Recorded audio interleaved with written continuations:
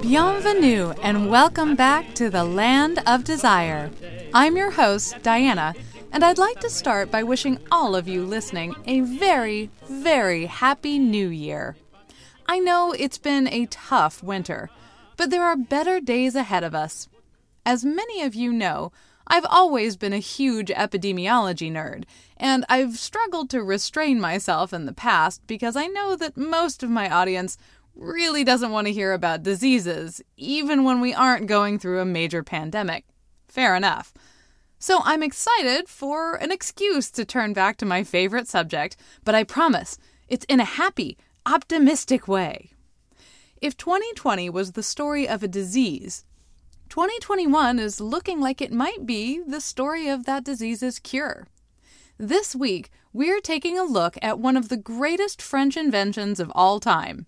Along the way, we'll encounter Catholic masses for dogs, the worst cruise you've ever heard of, and a man who came a bit too close to becoming a true mad scientist. We are at a turning point in medical science. So what better time to look back at how far we've come? This week, join me for a closer look at the history of the vaccine. On July 4th, 1885, a 9-year-old boy named Joseph Meister was attacked by a dog near his home in the city of Alsace. As he cowered and shielded his face with his tiny hands, the dog lunged at him again and again, biting him all over. A nearby bricklayer heard the screams and managed to beat the dog back with a pair of crowbars, but not until Joseph sustained 14 bites on his thighs, legs, and his hand. Joseph's mother rushed him to the local doctor, who applied carbolic acid to the wounds to clean them, but the two adults looked at one another with a terrible fear. Joseph was at risk for one of humanity's deadliest diseases, a disease scary enough to inspire not one, but at least 2 terrifying mythological monsters, a disease with a nearly 100% fatality rate, a disease which guaranteed the worst of all 19th century fates, an ugly death. Joseph was at risk for rabies. Joseph's mother, beside herself with worry, asked the doctor what else could be done. The doctor must have known Joseph was in dire straits, because he made a radical suggestion. "Take the boy to Paris," he said, "as soon as you can. There's a scientist there, a famous scientist, who thinks he may have a solution." Joseph, still in unbearable pain, accompanied his mother to the train station at once, and within 48 hours of the attack, they found themselves in one of the strangest buildings they'd ever stepped inside. This was the laboratory of the great Louis Pasteur, and it was filled with rabid dogs. In the long, strange cultural history of humans and diseases, rabies has always held a unique space in our minds, more specifically in our amygdala, which controls fear. We've had rabies for just about as long as we've had domesticated dogs, and just about every ancient set of laws we can find has some sort of rule about how to handle wild dogs, rabid dogs, dogs who bite, and people who are bitten by dogs. The first known victim of rabies appears in a cuneiform tablet from ancient Mesopotamia, written about 4,000 years ago. The ancient Greeks referred to lyssa, or a wild violence, while the Romans spoke of rabere, or rage, from which we may get the word rabies. Over the centuries, across civilizations, the same disease appears again and again, and one thing in particular stands out. Humans have always, it seems, known exactly where rabies comes from. Take a moment to appreciate that. Even during periods of time when diseases were the whims of God, or justice for your sins, or the mysterious and unknowable sleights of fate, rabies alone had a clear cause and effect. We didn't have germ theory. We didn't have microscopes, but there was one infection pathway that humans have pretty much always understood. Mad dog bites man. Man goes mad. Mad dog and mad man die. The end. As it turns out, that wasn't the entire story. For one thing, it looks like rabies first made its way into bats, and then the bats found their way to the dogs.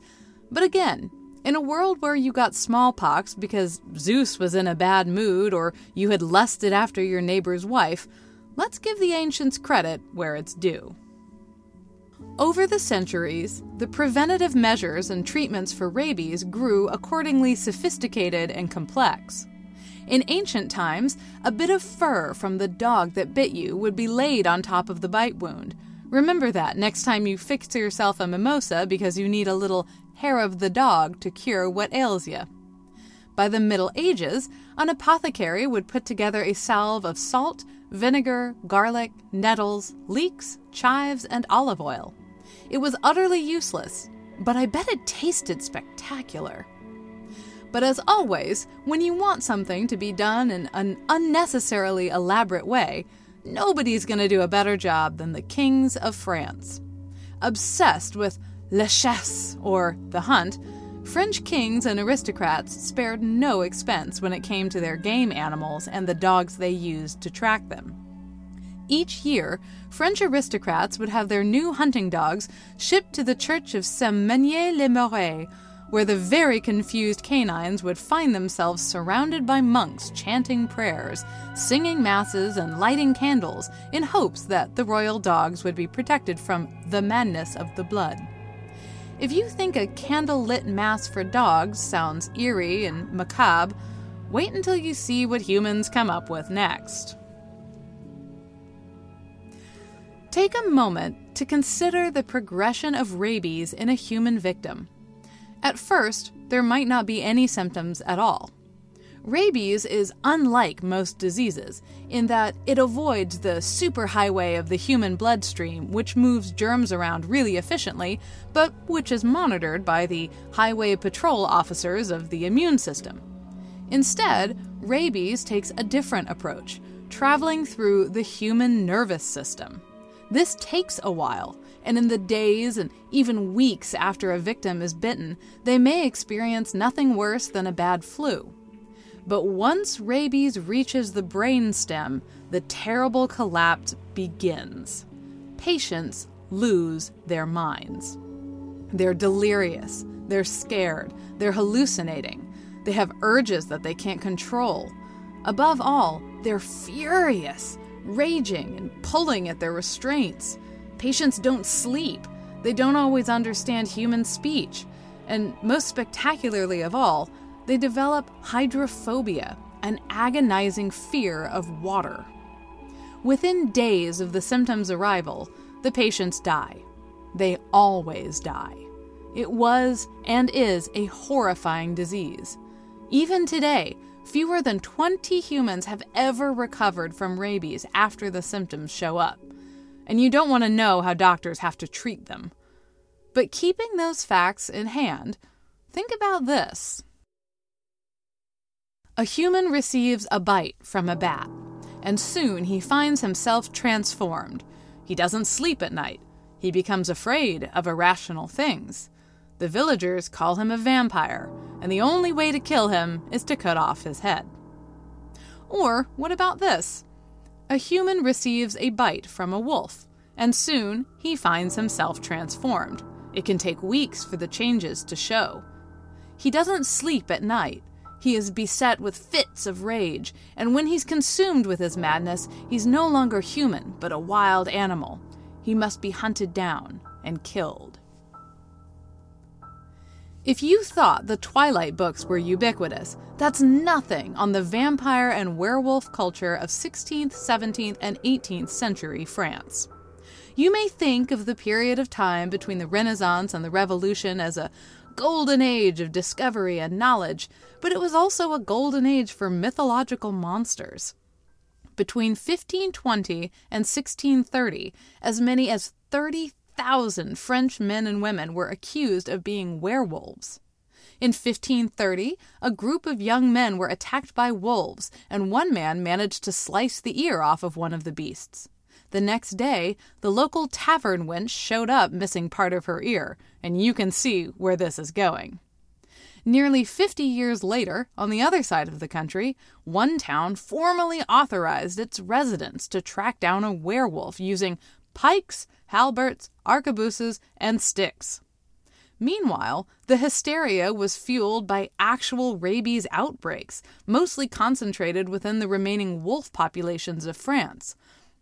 As the cities and towns of France grew larger in population, again and again humans found themselves brushing up against the last wild wolves of the nation. In 1749, a rabid wolf bit 70 people. 10 years later, another wolf bit 17 people. 10 years later, another wolf bit 40 people. No wonder the werewolf and vampire fads stayed fresh in everyone's imaginations. At no point in the following century did this mania die down. It continued on into the 18th century when, as Voltaire once wrote, "Nothing was spoken of but vampires from 1730 to 1735. Time had done little to curb France's fears of rabies. They'd only changed shape in the imagination. By the 19th century, vampires and werewolves may have been a thing of the past, but that didn't mean that social attitudes had entered the so-called Age of Reason. At a time when you could be killed by smallpox, polluted air, getting run over by streetcars, getting run over by carriages, getting run over by horses, duels, or childbirth, French people in the 1800s were completely obsessed with rabies. Rabies felled about 25 French people each year, which means you literally have a better chance of getting killed by lightning than rabies. But the civilized men and women of 19th century France could not abide the thought of descending into an animal state, of losing control over your limbs, your hunger and thirst, your sexual urges, and finally, your mind. Rabies was filed away with other notorious conditions, like nymphomania, terrifying and titillating in its base nature. As one historian phrases it, it was a concern with the effects of bourgeois repression that went into the articulation of the illness, its symptoms as well as its etiology. The line between man and nature seemed thin, and one trend of the age seemed to be erasing that line even further. In the 18th and 19th centuries, something shifted in European domestic life. Dogs became pets. Oh, the aristocrats loved their hunting dogs, but they were dogs with jobs. The loyalty and affection was a bonus. But by the 1700s, even middle-class families might start keeping lapdogs, which lived inside, ate inside, climbed up on furniture, climbed up on laps, even licked humans on their faces. Perhaps it's not a coincidence that right at the same time we were getting closer to dogs than ever before, we became hyper-aware of the danger that could always be hiding right inside their adorable furry little bodies. Oftentimes, owners were unwilling to admit that danger, even when it stared them in the face. They'd bring their beloved lapdogs to the vet, snarling and foaming at the mouth, all while the owners insisted that their beloved Fifi never left their third-floor apartment. Soon, the French began forgetting the oldest known truth about rabies, that it spreads through bites. "Mais non," the owners would sniffle. "It is not possible. She has never left the salon." They began to insist on a phenomenon called spontaneous rabies. As one veterinarian of the age recalled, "Madame owned a dog of an exceptionally small breed. He became rabid. She brought him to see me. The lady in question never took her chéri outside except in her arms. His little paws had never tread the pavements of Paris." Naturally, it soon turned out that, in fact, Madame had been leaving her little dog in the courtyard on a regular basis to do his business, during which time he'd been attacked by a local terrier. Over and over again, Parisian pet owners found their tame little Pekinese and pugs transformed into snarling beasts. Rabies was no longer a disease of the huntsman or the peasant, doomed by their low-class stature to live in the wilderness close to animals. With the widespread adoption of pets, rabies was now a disease of the bourgeois, and it went from an ancient taboo to a modern hysteria. In the midst of national panic, the French turned to their greatest hope, one of the nation's preeminent scientists, Louis Pasteur. By the 1880s, Louis Pasteur already enjoyed national fame in multiple scientific disciplines. He had a wide range of interests, but the one common trait among them? Tiny things. Louis was one of the world's first microbiologists, though the world hadn't come up with that term just yet. He knew the world was full of organisms and molecules too small to see with the naked eye, and he wanted to know how deeply they shaped the world around us. His research into food spoilage was so groundbreaking that the milk and eggs in your fridge right now are probably labeled pasteurized, meaning they've been heated enough to kill bacteria. He also figured out that bacteria was responsible for a silkworm disease, which was hobbling the French silk industry for a long time. After his experiments in industrial sanitation, Pasteur wanted to take his career in a new direction, focusing on the most mysterious and important tiny things known to the world at that time: germs. Scientists and philosophers kicked around the idea of germs since the Middle Ages, but it wasn't until Louis Pasteur came along that germ theory really got put to the test in a rigorous, repeatable, scientific method kind of way. As my fellow epidemiology nerds may already know, a famous cholera outbreak in London in 1854 pit germ theory scientists against those who believed in so-called miasma theory, that bad air was itself the cause of disease. According to miasma theorists, a bad smell didn't just indicate that something dangerous might be nearby. The bad smell was the dangerous thing. In the 1850s, Louis Pasteur conducted a series of experiments to disprove miasma theory once and for all, showing how so-called spontaneous bacterial growth was impossible. Boiled broth would never grow bacteria, no matter how much air you passed in front of it. The germ theory showed that diseases were caused by things. As the veterinarian had discovered, dogs didn't spontaneously become rabid. If tiny things could induce infection, could other similar tiny things prevent infection? To learn more, Pasteur turned his attention to one of the more puzzling breakthroughs of the previous century: Edward Jenner's smallpox preventative. Before the 18th century, there was only one way to protect yourself against smallpox. Give yourself smallpox, pray for the best, and survive it. Once you made it through, people knew, you couldn't get infected by smallpox a second time. Throughout Asia and the Middle East, people widely practiced inoculation, or variolation, in which you would scratch someone's skin a little bit and rub the scratch with some pus from a smallpox victim. Ugh. By rubbing the pus onto a superficial wound, the infection was more likely to be mild, and you were more likely to survive it. But it was more or less the same idea. To survive smallpox, you had to get smallpox, and you had to live. It was by no means foolproof, and many people did not survive the treatment, including one of the heirs to the British throne. Still, it was a 2% fatality rate instead of a 30% fatality rate. But it was very expensive and mostly off limits to anyone besides aristocrats.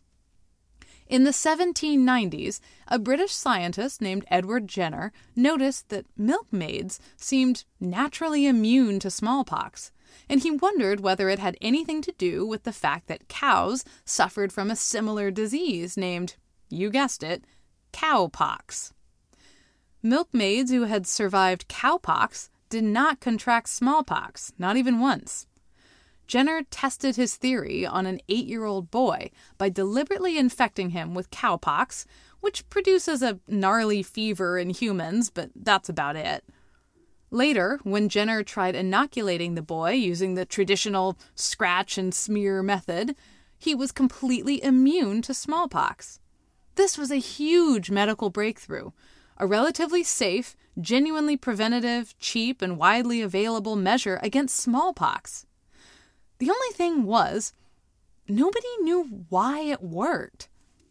For that, the world would need to wait the length of 100 years and one very fortuitous vacation.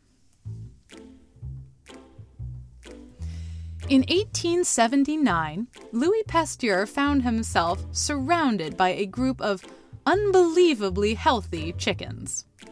He was in the middle of researching chicken cholera, a disease which is just as fun for chickens as normal cholera is for humans. He'd been growing the cholera cultures in chicken broth, and then, in a rather cannibalistic way, he had injected the chicken broth cultures into the chickens to infect them with cholera. Ironically enough, for a man who'd figured out why things spoiled, one of Pasteur's chicken broth cultures went bad, and the chickens he injected never got sick. A few days later, he tried again with a fresh new batch of cholera germs.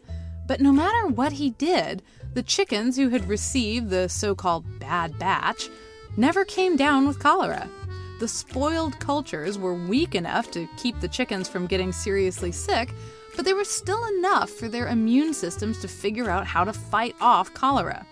This was Pasteur's first clue. You know when you come back from PTO and you realize you completely forgot to do that important thing for your boss before turning on your out of office? Sometimes that turns out for the best. In 1879, Pasteur told his assistant to infect a new batch of chickens. He was on his way out for a holiday. The assistant forgot, and then he went on holiday. When the assistant got back to town, he realized what he'd done, freaked out, and hastily injected the chickens with the cholera cultures. But lo and behold, the chickens got a little sick, made a full recovery, and displayed complete immunity afterwards. Before long, Pasteur was able to produce a reliable preventative treatment for chicken cholera, to the gratitude of poultry farmers across the country. In tribute to the cows, or vaca, who had inspired Edward Jenner's similar discovery a century earlier, Louis Pasteur gave a new name to this treatment: vaccine. It was one of science's great light bulb moments. Diseases were caused by bacteria, and if you could weaken the bacteria just enough, it would teach your body how to fight off that disease at full strength, forever. That was why Edward Jenner's cowpox treatment worked. The only question was, how could you reliably produce weak enough germs? For the next few years, Pasteur continued working on other livestock diseases, but eventually he knew it was time to tackle the big one. Could he come up with a reliable way to prevent all kinds of different diseases in humans? He knew where to begin. After all, this was 19th century France. If there was one cure that everyone wanted, it was a cure for that dreaded disease, rabies. Pasteur's assistant, Émile Roux, wrote that if Pasteur chose it as an object of study, it was above all because, to everyone's mind, rabies is the most frightening and dreaded malady. But that might not have been the only reason for his focus. As an 8-year-old boy, Louis Pasteur witnessed the horror of rabies himself. He had been living in a quiet village near a large forest, and one year reports of a wild wolf began circulating, and the men of the village went out to hunt it down. Little Louis saw one victim brought back to the village blacksmith.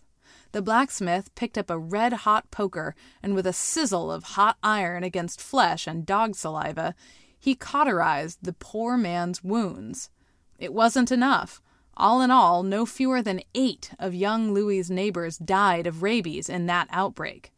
Little wonder that he was willing to devote so many years to finding a cure. In 1880, Pasteur and his assistant, Emile, began researching possible rabies treatments for dogs. They began culturing rabies, not in chicken broth, but in live rabbits. He'd use a rabbit to infect another rabbit, on, 20 times, until he could consistently infect rabbits with rabies in their spinal cords. Remembering the chicken broth left out before that fateful vacation, Pasteur took fragments of rabies and exposed them to air for varying lengths of time, letting the cultures dry out. The more the cultures dried out, the less virulent they became. Normally, when he was working on chicken cholera, Pasteur could stick the culture on a slide and look through a microscope to see just how much bacteria was still kicking around after exposure. But rabies, as it turned out, didn't work that way. What Pasteur didn't know was that rabies is not caused by bacteria at all. It's caused by a virus, which is 10 million times smaller than a bacteria and much too small to see with a 19th century microscope. Louis Pasteur couldn't see what was happening deep down within the rabbits. He had to rely on cause and effect and consistent results to puzzle out what worked. Now that he'd figured out how to create a weakened version of rabies, he had to test it out. And for this, the scientist was going to need dogs. A lot of dogs.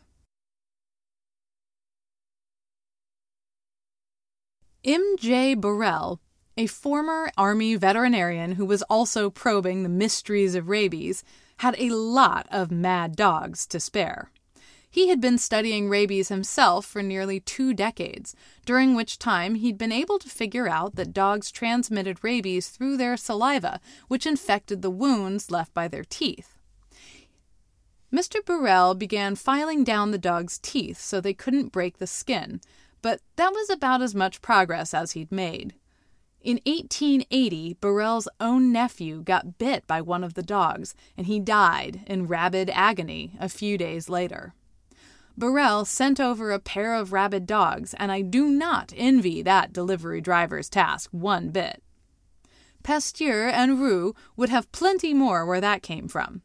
1880 saw a huge outbreak of rabies among Parisian dogs, and soon veterinarians and kennel owners across the nation knew to send any suspect animals to the crazy but distinguished Monsieur Pasteur.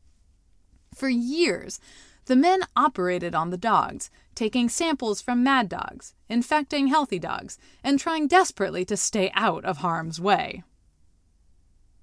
Not wishing to follow the example of M.J. Burrell's unfortunate nephews, Pasteur and Roux knew they had to be careful. As Roux's niece remembered, they bent down around a table. A large dog was tied down on it, his muscles contracted and its fangs bared. If the animal caused them to make a false move, if one of them had cut himself with his scalpel, and if a small piece of the rabid spinal cord had penetrated into the cut, there would have been weeks and weeks filled with the anguished question, will he or will he not come down with rabies? They were no longer just researchers absorbed in the meticulous work of their laboratory. They were pioneers, adventurers of science. One Swedish physician watched as Pasteur held a glass tube in his mouth, and 2 laboratory assistants wearing gloves held a rabid bulldog down so Pasteur could get his face even closer to collect saliva.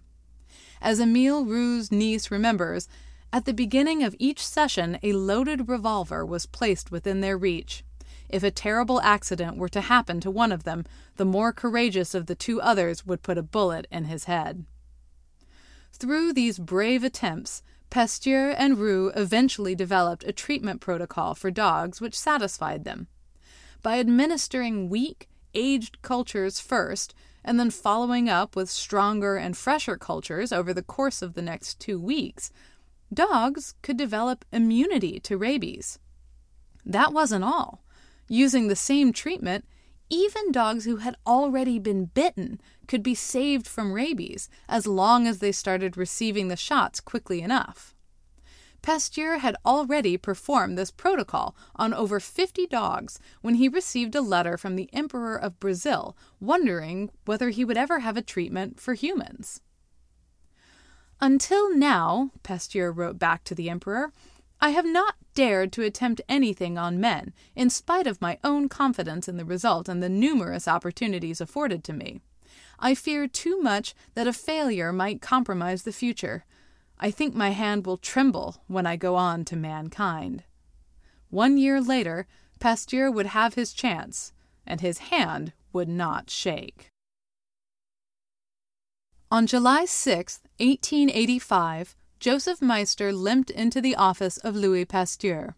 Joseph's mother was beside herself. With 14 bites, surely her son was doomed.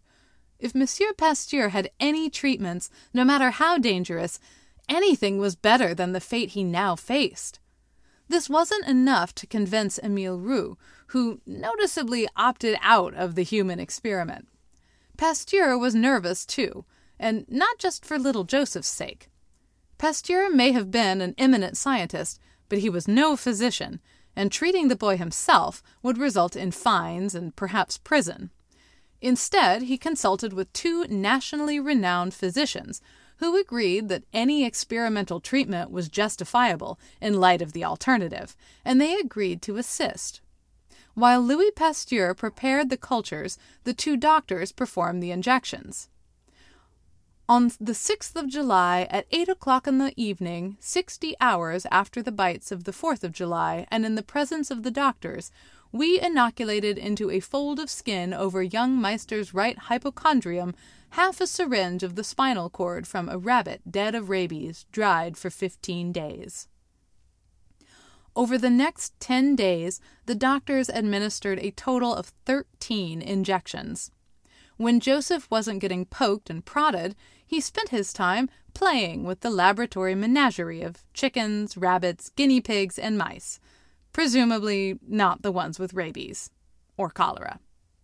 But Pasteur himself was nervous. As the treatments continued, the doses grew stronger and stronger. "My dear children," wrote Louis's wife in a letter, "your father has had another bad night. He is dreading the last inoculations on the child. And yet there can be no drawing back now. The boy continues in perfect health." On July 16th, Pasteur administered the final fateful dose. This culture was only 1 day old, dangerous enough to infect any healthy person. As Pasteur's father-in-law remembered, cured from his wounds, delighted with all he saw, gaily running about as if he had been in his own Alsatian farm, little Meister, whose blue eyes now showed neither fear nor shyness, merrily received the last inoculation in the evening after claiming a kiss from dear Monsieur Pasteur, as he called him. He went to bed and slept peacefully. Pasteur spent a terrible night of insomnia. In those slow, dark hours of night when all vision is distorted, Pasteur, losing sight of the accumulation of experiments which guaranteed his success, imagined that the little boy would die. But Joseph Meister lived. 1 full month passed since his attack without a single symptom of rabies. And a few months later, when a 15-year-old shepherd received a bite from a rabid dog, he too traveled to Monsieur Pasteur's laboratory, and he too lived. Just like the dozens of dogs before them, the boys were immune to rabies, even after being bitten. That fall, Louis Pasteur and his team presented their findings to an astonished Academy of Sciences. As one of the 2 eminent physicians reported to the crowd that day, hydrophobia, that dread disease against which all therapeutic measures had hitherto failed, has at last found a remedy. They hadn't simply created a treatment to help bite victims recover. They'd created a way to prevent a disease altogether, a way that could be applied to endless other diseases just as terrible and deadly. Louis Pasteur had just created the world's first live human vaccine.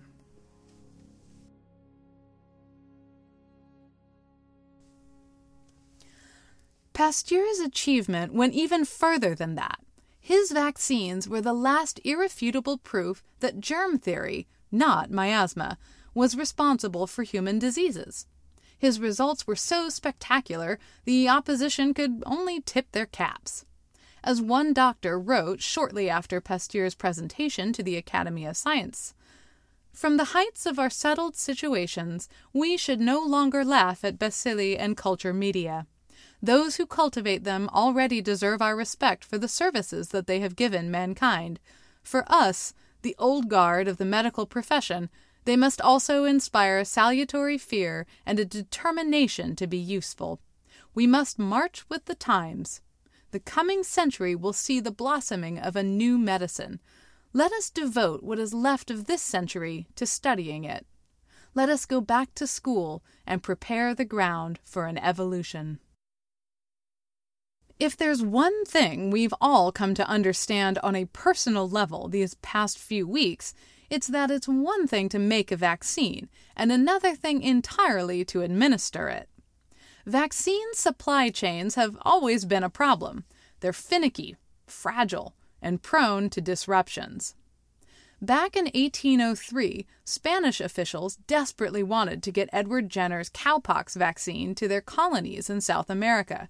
Smallpox was having an apocalyptic impact on indigenous populations, with a fatality rate of up to 50%.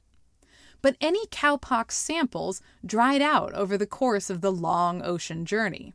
Spanish officials came up with a creative, if deeply unethical, solution. Rounding up 24 young orphans and a few physicians, the Spanish government turned a ship into a petri dish. They infected 2 of the orphans with cowpox before setting off on their journey. After a few weeks, the boys developed sores, which the onboard physicians would then use to infect the next pair of boys with cowpox, and on and on. In exchange for food, passage to the New World, and a chance at a better life, not to mention immunity from a terrible disease, the orphans became a sort of drug mule army. The supply chain was incredibly tenuous, and it only barely worked. By the time the ship landed, only one boy had only one sore left. But that was enough. Within 2 months, the team of physicians had vaccinated 12,000 people in Venezuela before branching off to Colombia, Peru, and Bolivia to vaccinate 200,000 more. Nearly 100 years after that journey, back in Paris, Louis Pasteur's office faced the opposite problem. Instead of venturing out into the world came to them.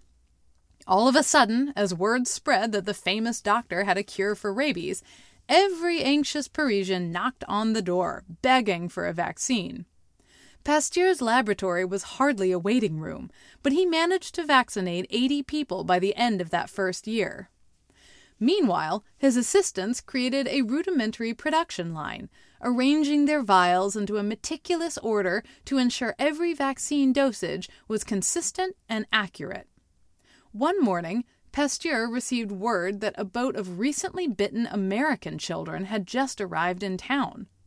Back in New York, a famous doctor had written an editorial announcing that, were it my misfortune to get bitten by a rabid dog, I would board the first Atlantic steamer, go straight to Paris, and, full of hope, place myself immediately in the hands of Pasteur.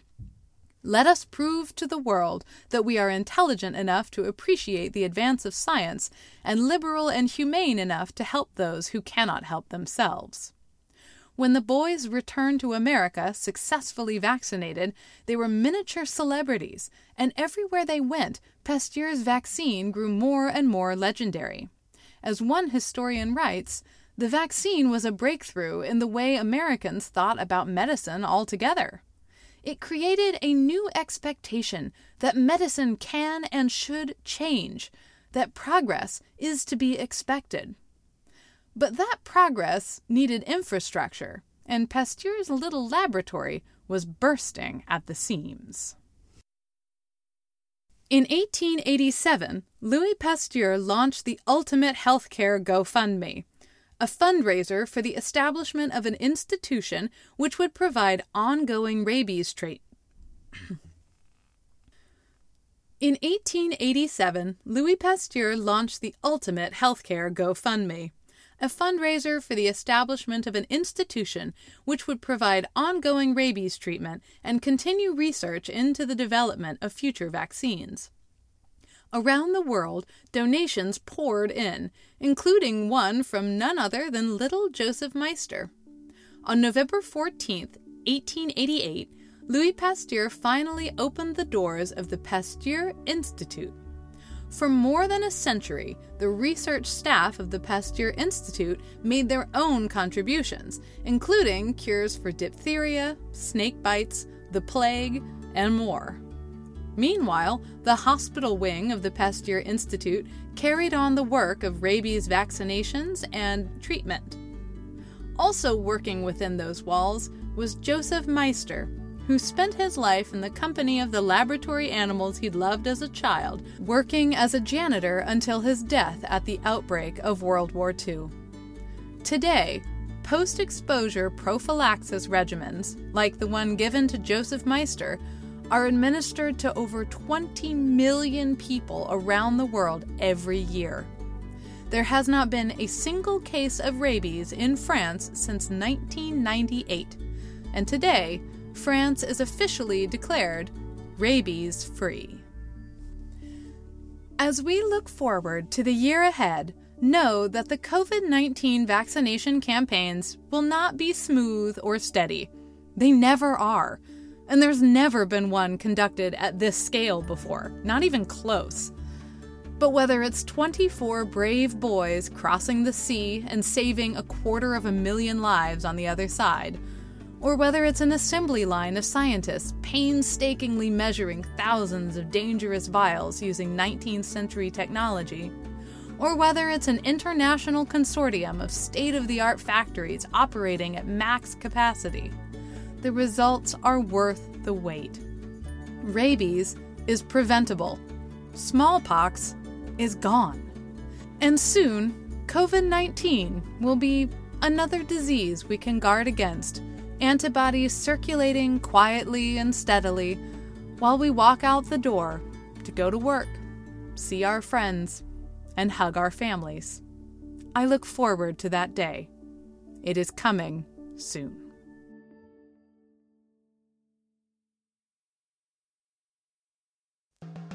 Thanks for listening to The Land of Desire.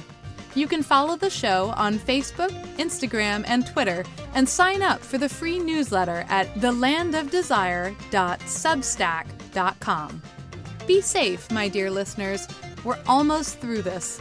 I wish all of you a happier, healthy new year. And until next time, au revoir!